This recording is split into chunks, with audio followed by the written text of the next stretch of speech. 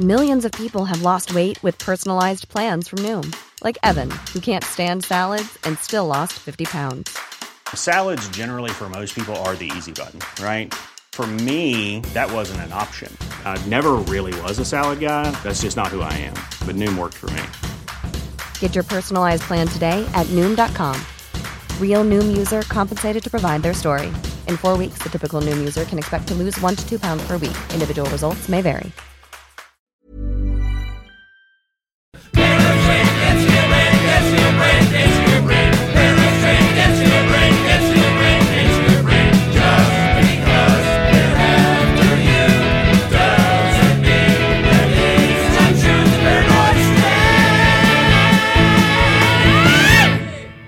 Entering the home stretch, Part 5 finds us doing a deep dive on the former New Orleans District Attorney and Judge Jim Garrison, whom Kevin Costner portrayed in the film JFK, a narrative hagiography in which the figure of Garrison stands for all that is right and true in the world against the nefarious and hard-to-pin-down forces of conspiracy. They're hard to pin down, of course, because Garrison was a bullshit artist, probably a paranoid, and possibly something much worse, as you'll shortly hear. Our last stop before dealing with the Garrison trial is the idea that whatever mechanism he used to attain his Macbethian aims, the true mastermind behind the Kennedy assassination was, in fact, his successor, Lyndon Baines Johnson. There are plenty of sources to choose from when it comes to this general theory, but the most over-the-top histrionic version has got to be LBJ, the mastermind of the JFK assassination, by Philip Nelson. By this point, you'll be familiar with the construction of this set of conspiracist allegations. Let me guess.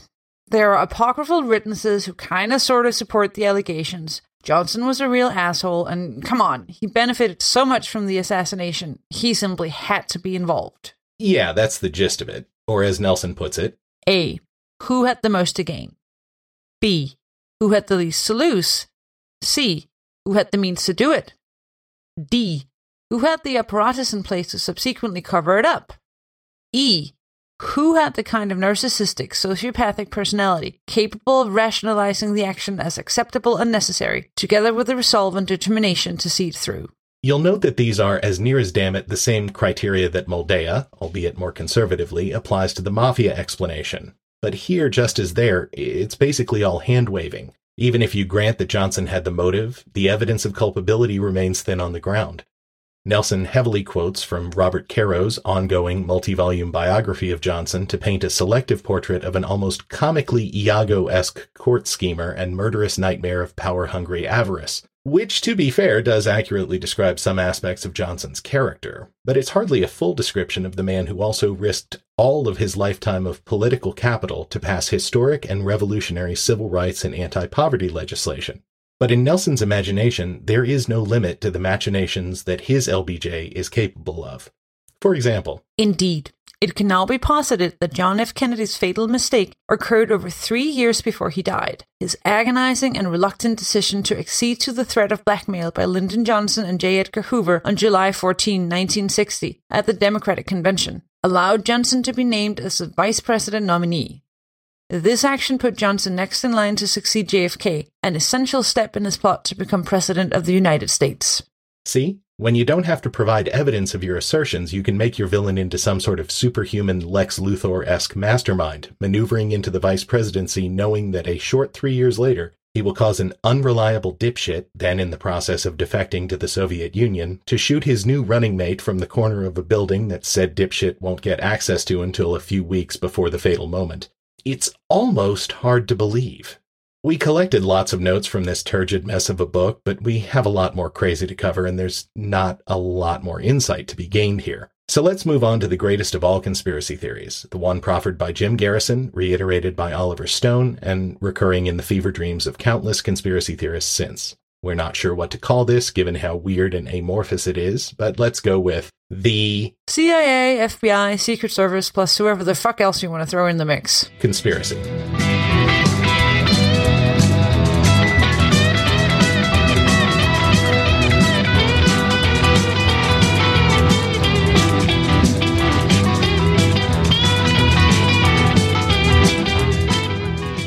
Since we're now fully moving into the realm of the real historical former New Orleans DA Jim Garrison, as opposed to the Kevin Costner Mr. DA Goes to Washington version from the Stone film, It's worth noting that Garrison never really felt the need to tie himself down to one particular perspective on who, exactly, was responsible for the assassination. As Peter Knight notes, all of the details were subject to constant amendment based on Garrison's latest theories, as well as the composition of his audience. He developed a detailed assassination scenario involving as many as 16 shooters, with a fatal headshot having been fired from a storm drain just in front of the presidential limousine. The specifics of Garrison's case are less important than the general effect they had on reorientating conspiracy-minded assassination studies.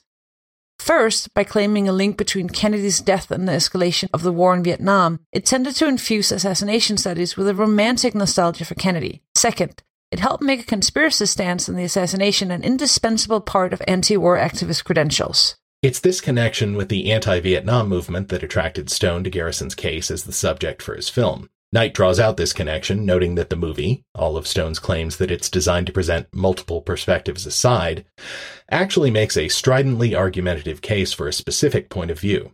In a key moment in the film, Costner's Garrison travels to Washington, D.C. to meet with a mysterious figure known only as X, played with appropriate mystery by Donald Sutherland. X then spins a tale that uses a very selective version of Kennedy's political trajectory to argue that Kennedy's fate was sealed by his determination to bring an end to the Vietnam War and, while he was at it, the Cold War. The model for X is one Fletcher Prouty, formerly the real-life chief liaison officer between the CIA and the military, who had totally convinced Stone of the veracity of this theory. We should also mention that, in addition to his service to his country, he also had links to the Liberty Lobby, which Knight describes as a far-right conspiracist group that inserts the Kennedy assassination into a wider story about the coming New World Order. So, nut job.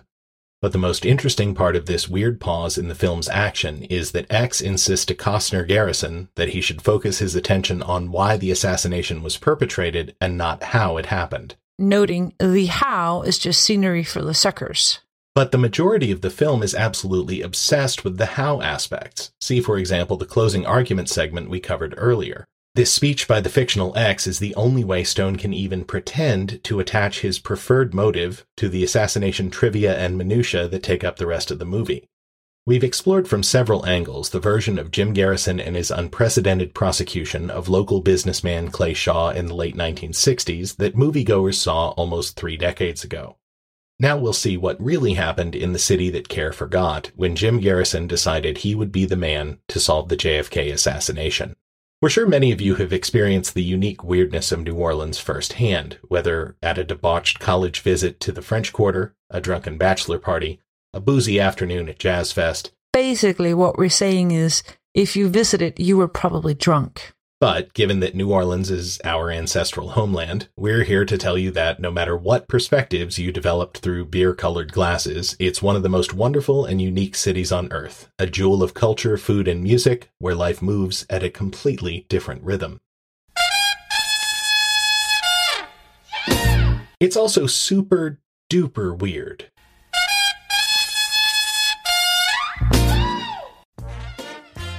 It's impossible to convey just how weird it is in this context. That could easily be its own podcast series, but here are a few data points. 1. It's the major city of the only state in the Union that doesn't function under a legal system derived from English common law. It's under Napoleonic Code. If you want to practice law in New Orleans, you have to take a completely different bar exam. Also, the counties are called parishes. 2. In 1992, the gubernatorial election was contested by a former governor, Edwin Edwards, whose previous terms of office had been marred by a variety of corruption scandals, and David Duke, a former Grand Wizard of the KKK. The anti-Duke forces printed up bumper stickers that read, "Vote for the crook, it's important." Aside on Edwards, he was eventually convicted for a nearly operatic series of bribery scandals arising from his 4th term as governor, though perhaps his finest moment was when he assured journalists before his 1983 comeback win for a 3rd term that, quote, "The only way I can lose this election is if I'm caught in bed with a dead girl or a live boy." If that's not enough to convince you that Louisiana, and especially New Orleans, is a weird place, try this one on for size. One of the 2 most important parades on Fat Tuesday, Mardi Gras Day, and by far the most fun, is Zulu. A parade organized and run entirely by African-American crew members, established in 1916. It's one of the most straightforward and joyous celebrations of the centrality of African Americans to the unique culture of New Orleans. Also, everyone in the crew, whether black or white, is required to wear blackface makeup during the parade. Wait, what? Yeah, and their costumes often involve grass skirts. I'm not comfortable with this. And they throw plastic spears and hand-decorated coconuts. Jesus, is this a parade or a hate crime? I know this sounds bizarre if you've never seen it, but trust us, if you ever get to go to Zulu, you'll never see a bigger, more positive affirmation of African American culture. But yeah, it's a weird thing that can only exist in this weird city. We're talking about a place where it is literally true that depending on the part of town and the time of year, you might easily see a parade of parasol-waving revelers dancing in front of a brass band pass down your street. And if you see it, you're welcome to join in. It's pretty much the best. But it's also a place that has a unique tolerance for wildly entertaining, larger-than-life, frequently corrupt public figures, which is why the Jim Garrison phenomenon could maybe only have happened in that city. The Clayshaw trial is insanely complicated, especially because, in spite of Garrison and Stone's insistence to the contrary, it has so little to do with the Kennedy assassination. But we're going to try to lay out what happened as succinctly as possible, depending for our factual review almost entirely on Patricia Lambert's eminently readable, hugely informative book on the trial, False Witness. So, how did all this bullshit start? Probably the very first domino to fall was simply when the district attorney of New Orleans Parish, Jim Garrison, learned that the accused assassin of President Kennedy was a New Orleans native. But this story centers around the actions of two men in the wake of the shooting: Jack Martin, a local private investigator, and Dean Andrews, a bottom-scraping attorney. We'll take them one at a time. For those of you who've seen this movie, we're going to identify each of the main players in this farce with the actor who played him in JFK. No, we're not using archaic gender pronouns. It's all dudes. Jack Martin. The incomparable Jack Lemmon. Was a marginally employed investigator who frequently worked for Guy Bannister. Ed Asner. Who in turn was the former Chicago chief of the FBI, former assistant superintendent of the New Orleans police, a private investigator, and a full-time anti-communist Cold Warrior. You may recall that Lemmon got the shit pistol whipped out of him by Asner at the beginning of the film, the night of the assassination. Stone wants you to think this is because Lemmon/Martin was too close to the truth about the conspiracy, but Lambert convincingly suggests that the conflict was over long-distance phone calls that Martin had been charging to Bannister's office. Martin went to the hospital, gave a statement about the incident to the cops, and slept it off at home. The next day, Martin had a conversation over drinks with a friend that ended up focusing on a local named David Ferry.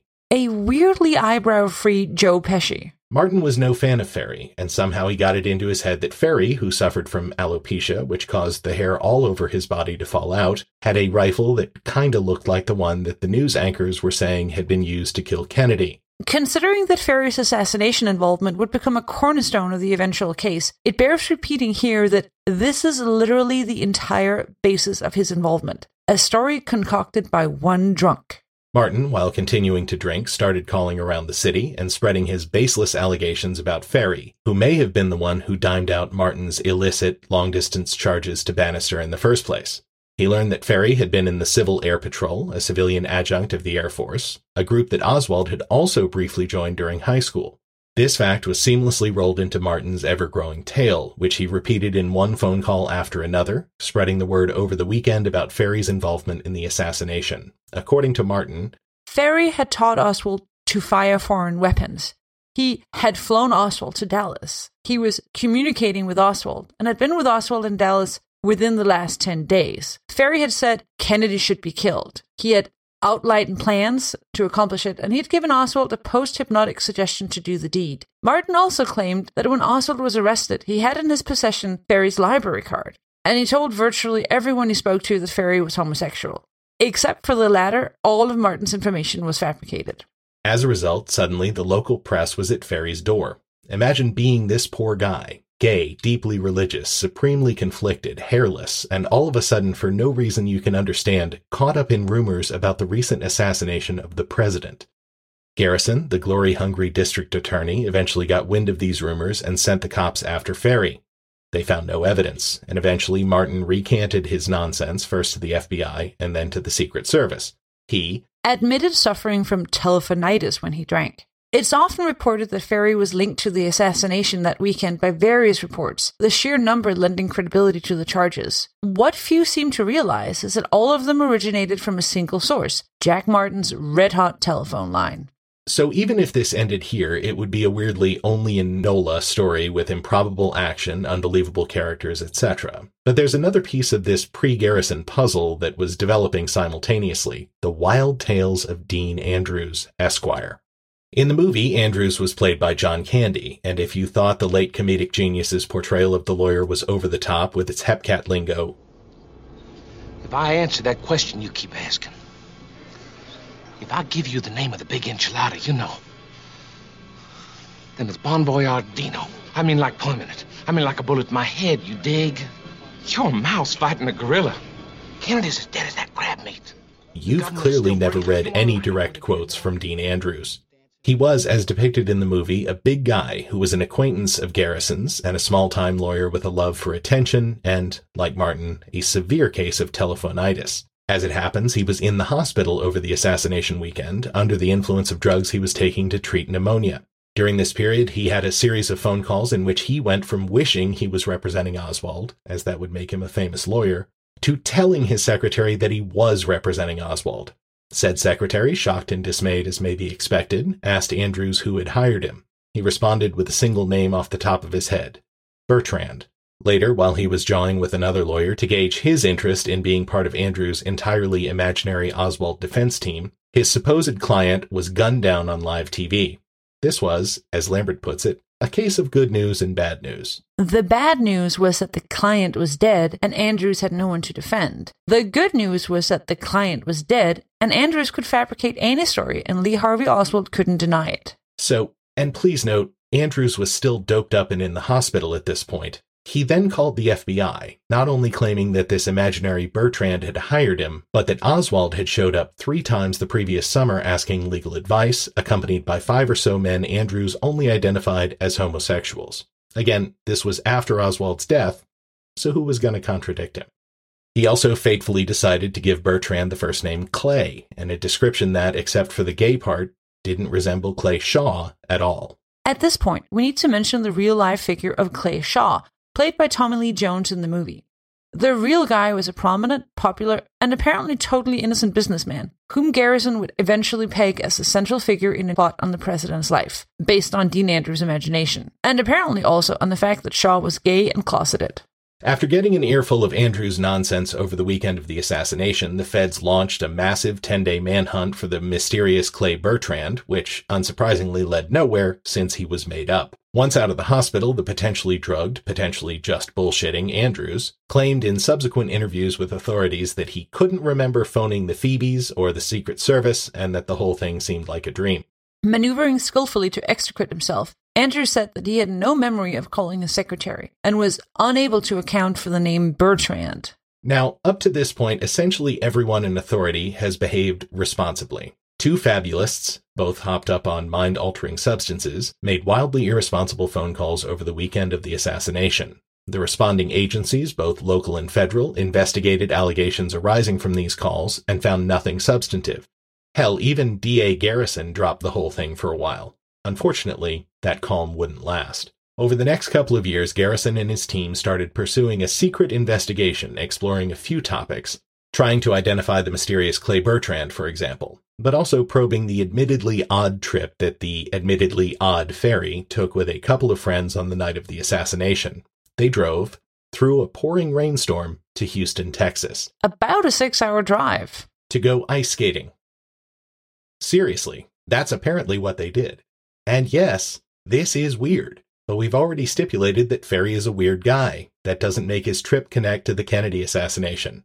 Garrison, though, developed a theory that Ferry, a former pilot who had his own plane, was actually supposed to be the getaway flyer for Oswald to spirit him out of Dallas, and that the Houston ice rink was the command center where Ferry contacted all of the other plotters after Oswald's arrest, presumably to organize the Ruby intervention that Sunday. Garrison and co. questioned and harassed Ferry, the stress of which may have been a factor in the man's death from cerebral hemorrhage, which, though it was declared a death by natural causes by the medical examiner, Garrison's staff maintained to be a suicide, or potentially a murder staged to look like a suicide. based on 2 different pieces of unfinished correspondence found in Ferry's apartment, neither of which appears to be suicide notes. Unless, that is, you're Jim Garrison. Ferry's death couldn't have come at a better time. The DA's investigation had basically run aground on the shoals of a total lack of evidence. Declaring that Ferry was one of history's most important individuals and had long since confirmed he was involved in events culminating in the assassination of President Kennedy, Garrison embarked on the second phase of his drive to prosecute the man he had decided was, in reality, Clay Bertrand. Who was, please remember, an imaginary person dreamed up by a drug-addled lawyer. That man was Clay Shaw, a popular and well-respected pillar of the city's business community who had been instrumental in the development of the then-new Trademark building downtown. His private life as a closeted gay man was well known among his peers, but of course not spoken of, this being the 60s. You may be wondering how Garrison came to this conclusion about Shaw and Bertrand. Join the club. In fact, a reporter for Life magazine assigned to cover the case recalls the moment Garrison revealed his stunning theory of the true identity of the mystery man in his office a few days before Christmas of '66. As soon as they receded, Garrison announced that he had deduced the identity of Clay Bertrand. 1. Bertrand is a homosexual.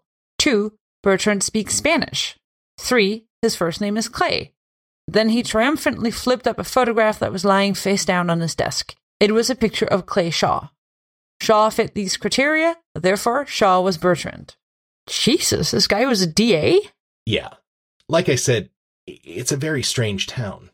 Anyway, with Ferry gone, Garrison needed some other witness to justify his baseless persecution of Clay Shaw. Enter Perry Russo. A friend of Ferry's, Russo had recently recalled to a reporter that Ferry had made some passing comment about how he was gonna get Kennedy soon, but Russo thought this talk was of a piece with how many people, especially around the South, spoke about Kennedy. He kinda sorta identified Oswald to one of Garrison's investigators as looking like Ferry's former roommate after a lot of prompting, but others have pointed out that his physical description actually fit another man, James Llewellyn, who was, known to be one of Ferry's former roommates. Oh, and that photo of Oswald that Russo identified was actually touched up so that it looked fatter, scruffier, and lightly bearded, so that the assassin would at least kind of resemble Russo's description. Because Garrison's team wanted to squeeze more out of Russo's story than his initial reflections provided, they repeatedly drugged and hypnotized him. We've previously discussed the problems inherent in hypnotism and other techniques for dredging up supposed repressed memories. See our QAnon episode for more. But Garrison had no qualms about putting Russo on the stand to connect Ferry, Oswald, and perhaps most importantly, Clay Shaw, even though Russo reportedly had grave doubts about his own semi-coerced identification of Shaw as part of Ferry's social circle. In reality, the two men didn't know each other. While he was working the Russo angle, Garrison was also leaning hard on Dean Andrews to revert to his original made-up stories of Clay Bertrand hiring him to defend Oswald. Quick pause here.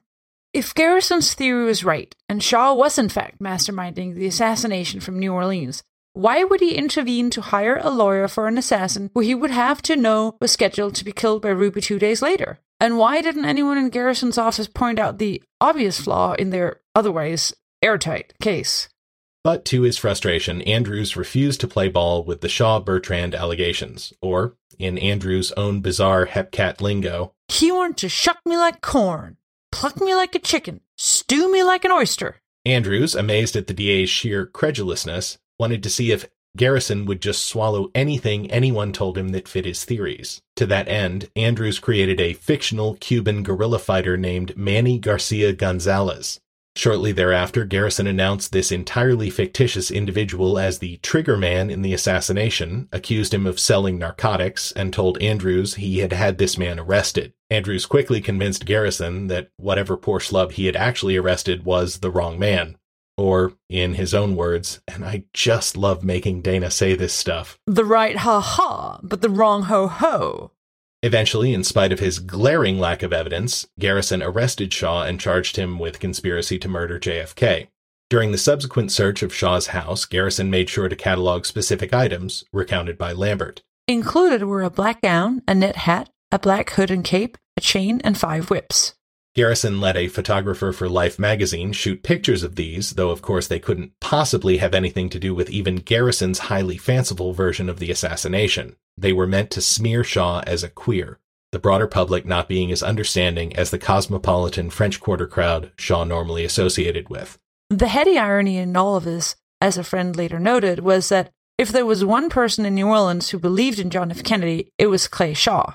Lambert notes that Garrison's investigation could perhaps only have gone forward under these conditions: no reliable witnesses, wild accusations, and national mainstream magazines like the Saturday Evening Post lambasting the investigation as having no foundation in reality, in the city of New Orleans, where, as she puts it, the two newspapers spoke in unison, where Garrison's power surpassed even the governor's, and where unethical, irrational behavior by elected officials was rooted in the region's historical DNA. There's also a great deal of evidence that Garrison's team was offering what amounted to bribes for the testimony they sought. One attorney secretly recorded Garrison's men offering his client a coveted job with an airline, the chance to be the investigation's hero, and $3,000. When these men found out they had been recorded, they threatened him. I don't want to get into any shit, and before I do, I'll put a hot load of lead up your ass. The New Orleans Police Department later concluded these guys hadn't violated any rules of conduct. While the local newspapers and powers that be were turning a blind eye, NBC did an expose on Garrison called the JFK Conspiracy, the case of Jim Garrison. Many Americans doubt the findings of the Warren Commission. Only one American has had and used legal powers to investigate those findings, and that one is Jim Garrison, the District Attorney of New Orleans. His investigation has made headlines for 4 months.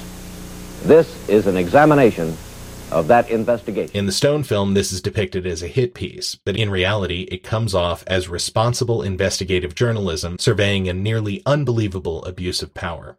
Finally, Garrison brought his case in 1969, and 2 years to the day from his initial arrest, a jury finally returned a verdict of not guilty in about 45 minutes. In spite of the terrible way he had been treated, Shaw, who seems like a really good guy, never hated Garrison, who he spoke of as the big shambling behemoth, driven as he is by the lust for power and attention. But try as I would, I could only feel that this poor son of a bitch needs help far worse than I do. Not that the not guilty verdict even slowed Garrison down. He immediately re-indicted Shaw, this time based on an accusation that his testimony in the first trial, that he didn't know Ferry or Oswald, was perjury. Garrison lost that one too, and eventually Shaw won an injunction barring him from ever prosecuting Shaw again. Unfortunately, weakened by the stress of the experience, Shaw wasn't able to fight the cancer that ate away at him, and he died in 1974. Garrison, though he was defeated by Harry Connick Sr. in the next district attorney's race, yes, the dad of the piano guy, was eventually elected to a judgeship on the Circuit Court of Appeals, which he held until his death. He died never doubting that he was in the right. What an asshole!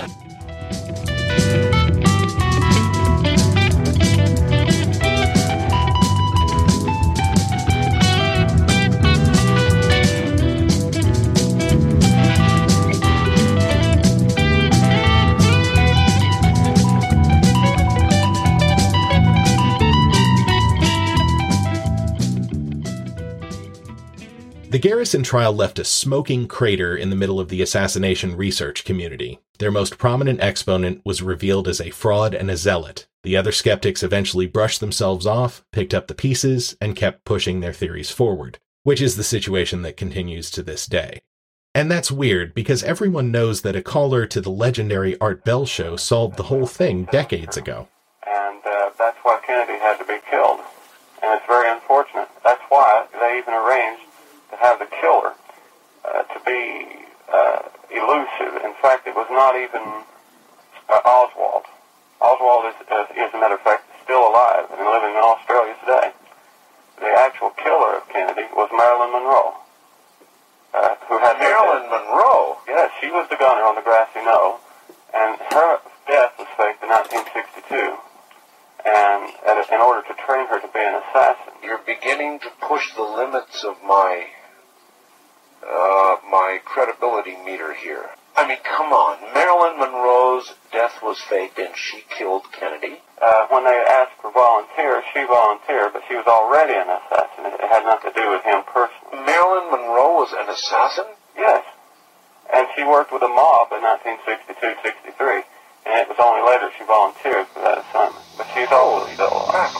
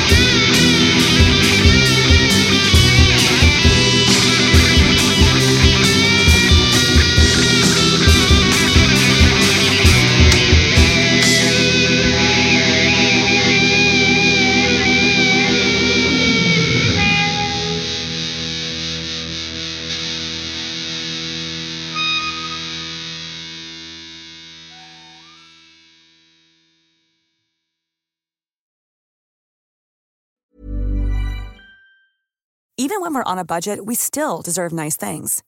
Quince is a place to scoop up stunning high-end goods for 50 to 80% less than similar brands. They have buttery soft cashmere sweaters starting at $50, luxurious Italian leather bags, and so much more. Plus, Quince only works with factories that use safe, ethical, and responsible manufacturing. Get the high-end goods you'll love without the high price tag with Quince. Go to quince.com/style for free shipping and 365-day returns.